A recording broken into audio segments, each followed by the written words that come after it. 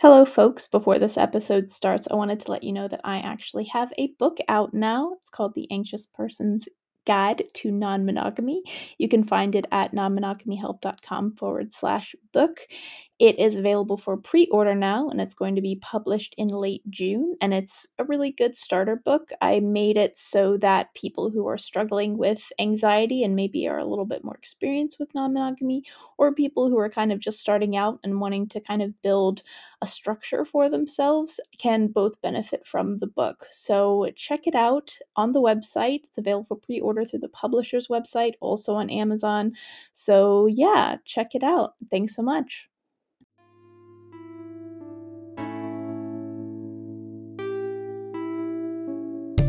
Non-Monogamy Help is a podcast where your questions about open, non-monogamous or polyamorous relationships are answered. Our host, Lola Phoenix, will consult a licensed therapist with over a decade of experience to address your problems. Names and locations have been changed or censored to keep your questions anonymous. You're listening to Non-Monogamy Help, the podcast. Hello, and welcome to episode 81 of the Non-Monogamy Help podcast. I'm Lola Phoenix. Please send your questions to nonmonogamyhelp@gmail.com, and they'll either be read in the podcast or the column anonymously. You're more than welcome to choose which one you prefer. If you want to read the columns and listen to the podcast, you can go to nonmonogamyhelp.com. You can subscribe to the newsletter by going to the site. There should be a link that pops up to ask you, and you will get the columns and the podcast a little bit early if you sign up to the newsletter. You can also follow us at Twitter. On Twitter at nonmonogamyhelp.com. Look at me, I'm messing up today. It's fine. You get like a really honest recording. Anyway, follow the accounts on Twitter at nonmonogamyhelp and also on Instagram, nonmonogamyhelp, same name. If you want to support the columns and the podcast, please consider becoming a patron. Even $1 helps to support the daily running of the columns and the podcast, and it shows a general vote of support. You can do that by going to patreon.com/Lola Phoenix, and if you donate $5 or more a month, your name, with your permission, will be read at the end of the podcast. Let's get to this week's discussion question. If this is the first episode you're hearing, every week before I read the letter, I put forth a discussion question that you can use with your friends, partners, or anyone else to get to know them a little bit more, and I also answer it myself briefly to give you a little bit of context. This week's discussion question is, what is one thing that you haven't done in your life that you wish you could do? Now, presumably this is something that you can't do anymore, but, it really depends on your life. I guess for me, one thing that I haven't really done that I wish I could do, like that I would go over, is I lived in the Bay Area for quite a long time. I went to uni in the Bay Area, but I never really explored much of the Bay Area, mostly because I was quite intimidated by the bus system. I didn't grow up with buses that I understood, and no one really taught me how to use bus systems, and I didn't really learn how to use a bus system until I came to the UK. So I kind of wish that I would have been a little less afraid and learned the bus system a little better and just got around and tried doing things around the city, in Oakland and in San Francisco. I think it would have been a lot of fun. I kind of was right next to a really cool place, and I didn't really take advantage of it as much as I could have. So that's my answer. Again, the discussion question is, what is one thing that you haven't done in your life that you wish that you could do? Let's get to this week's letter.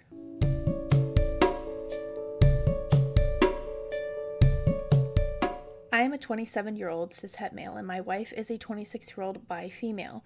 We are monogamous at the moment. For background, we met in university and got married when we were both pretty damn young, 2018. We both come from a very conservative religious background, and I had very little relationship experience and zero sexual experience before getting married.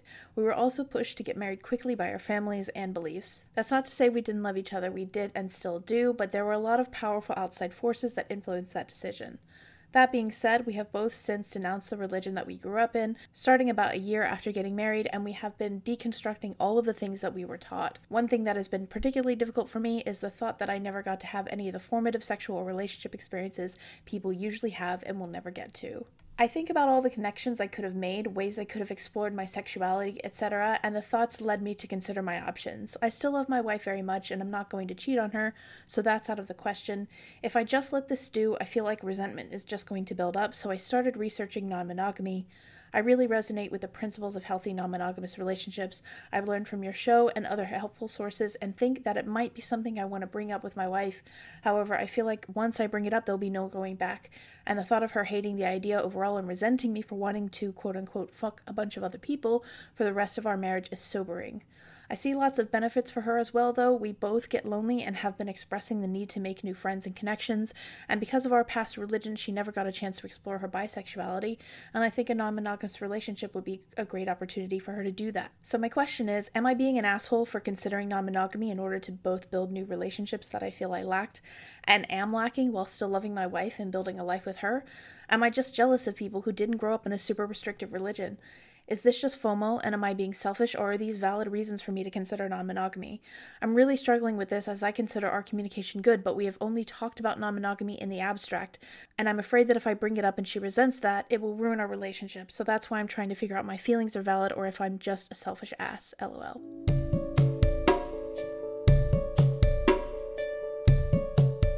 Before we get to this week's answer, I'm going to quickly plug this episode's sponsor, BetterHelp. Quite often in my columns and podcasts, I encourage people to seek a polyamory-friendly therapist, and for a lot of people, looking locally for a therapist who may be supportive of polyamory can be impossible or even out of their budget. BetterHelp allows you to find therapists online that you can send messages to at any time of the day, and they do offer some financial aid. You can get 10% off your first month by using the promo code non-monogamy-help at checkout or going to betterhelp.com/non-monogamy-help. Let's get to this week's answer.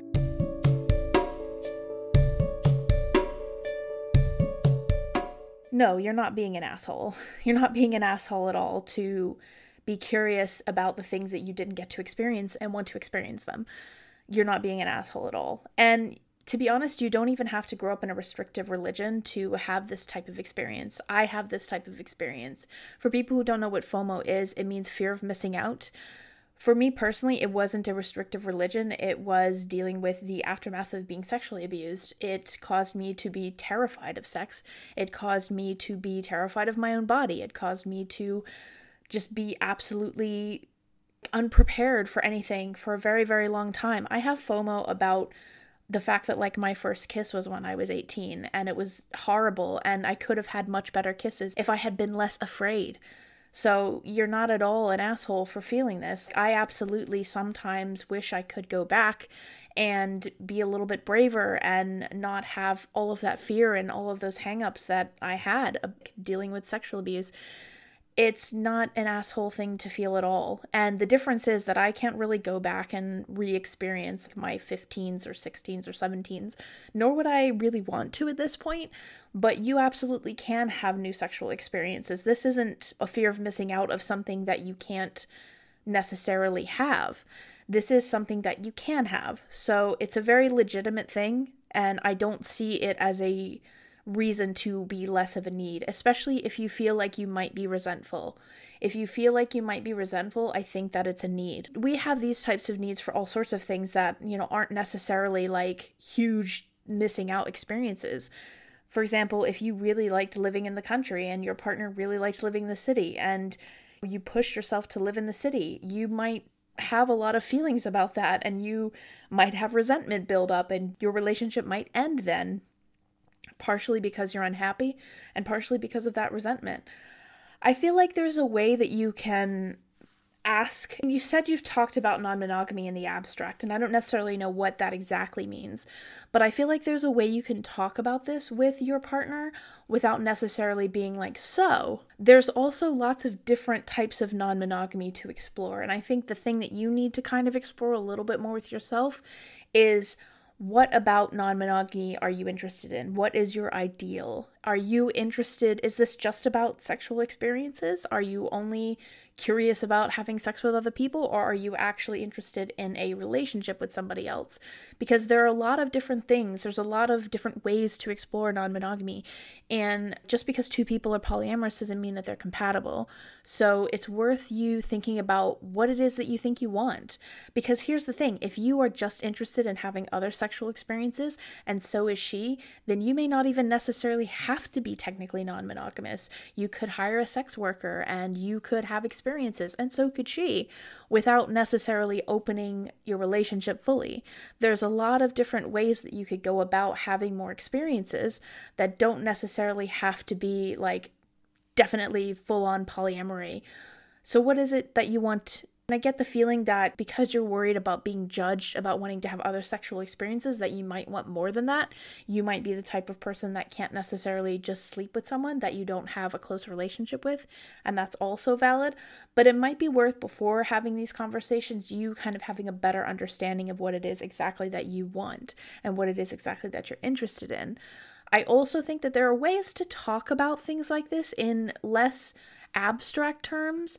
Like, if you wanted to just see what she thought about it, then one thing that I encourage people to do, or if they want to kind of introduce the subject but don't want to be like, so let's open it up. Because you are right. This is, as I say, that ain't no etch-a-sketch. You can't undo that once you've let the cat out of the bag, so to speak.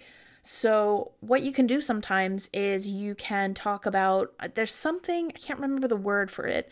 It's like a list or a free pass or a hall pass, something that a lot of married people talk about, where it's like, oh, if you met a celebrity, then you would have a free pass basically to sleep with that celebrity. That is an interesting way to get into the topic and get into the subject of it. That is still kind of abstract, but it is something that I think that if you talked about this and your partner was like, no, I never want you to ever sleep with it, then you would have a very good idea about what your partner thinks about some type of non-monogamy. But I don't think that you have to introduce this as, I want to open our relationship. Maybe you need to problem solve together. It is possible that this could end your marriage. However, lots of things could end your marriage. There isn't, and I respect the fact that you've been married for a long time, and obviously you don't, neither one of you are looking to end it. But I think that also when we kind of follow the scripts that society gives us about certain relationships and how to do them, it tends to make us feel a lot more safe than we necessarily are.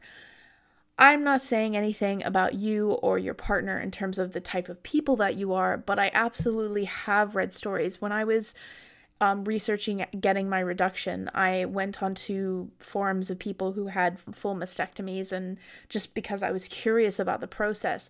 And some of the stories that I read on that board of women who had been married to men for like 15 years. There was one story I read of a woman who I think she'd been married for like 10 years. And her partner took her to the hospital to get a double mastectomy because she had breast cancer. And he just dropped her off at the hospital, went back to the house, packed all his stuff, and left. I'm not saying that that's what you or your partner are like, but what I'm saying is that we have this idea that marriage is somehow more stable. And obviously, when two people decide to make that decision and make that commitment, there is a hope that it will last and that there is more of a backing to it. But technically, a lot of relationships can and do end, and that doesn't necessarily mean that either of the people in them failed. So I think that it's important. Obviously, this person means a lot to you. Obviously, mean a lot to each other. But it's also important to realize that you can still mean a lot to each other with or without marriage being the thing that bonds you together.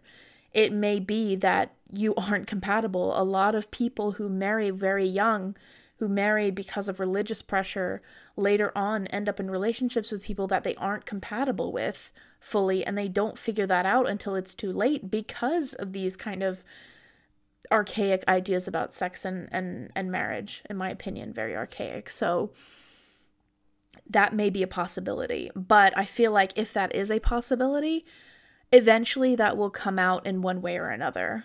You may not realize that right now, but, you might explore, there's tons of different ways to explore sexuality, and you might explore more through pornography, for example, or you might explore more through researching more subjects, and then the resentment or the wanting to do things, if your partner doesn't feel the same thing could happen with or without you being in kind of an extremely restrictive religious background. Plenty of people grow up very repressed, with or without living in this type of background, and don't really realize what their sexual tastes are until much, much later. So this is a possibility.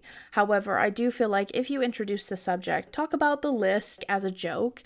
If you've already kind of talked about that stuff, like if that's what you mean about talking about non-monogamy in the abstract, then what I would do is I would go and say, look, I feel like we both got married quite young. You haven't had the chance to explore your bisexuality. I haven't really had the chance to have multiple sexual relationships or multiple relationships, and I kind of am interested in that, and I kind of don't know how I'm going to feel about never experiencing that. How do you feel? And then maybe you can problem solve together, and then the solution that you have is, oh, hey, there's this non-monogamy thing. It doesn't have to be this, not to say it's a turd, but drop a turd on somebody's door and be like, ta-da! It doesn't have to be that. It can be a let's problem solve together. This is a solution that I think might be an option. Either way, whatever way you introduce it or talk about it, if she has no interest in ever sleeping with anybody else or ever having a romantic relationship with anybody else, you can't really change that by introducing her to non-monogamy in some type of way. But it's worth thinking about. There is a spectrum of things that you can try. And, if she's kind of anxious about the relationship aspect of non-monogamy, then you could try hiring a sex worker. It just depends on if you're able to do that in your area. I don't know where you are, but there are lots of different things you can try. So to sum up, no, you're not being an asshole at all.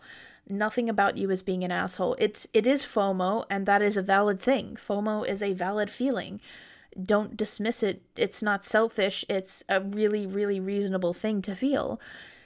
There isn't any reason to see that as less of a need. I think there's a way you can introduce the subject of non-monogamy in a less direct way. If you've already done that, then kind of introduce it in a problem-solving way.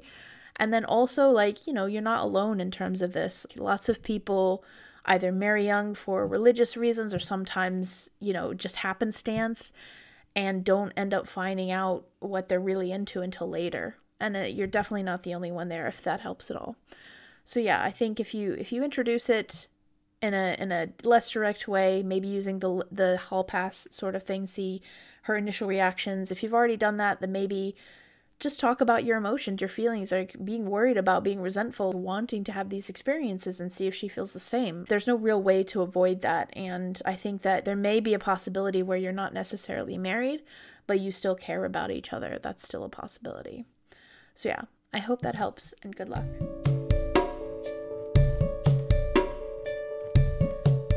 Thank you again for listening to episode 81 of the Non-Monogamy Help podcast. If you want to be awesome, you can donate to Patreon.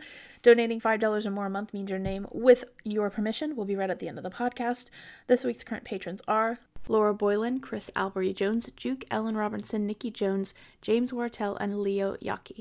If for whatever reason you can't become a patron, because I totally get it, then if you can take 5 minutes, log into iTunes, find the podcast, rate and review it, that would be so helpful. I'd really, really appreciate it. It helps me get the podcast out there to new people.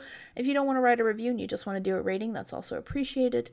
So yeah, that's all for this week. You will get a new column next Friday and another podcast episode in a fortnight. Thank you again for listening.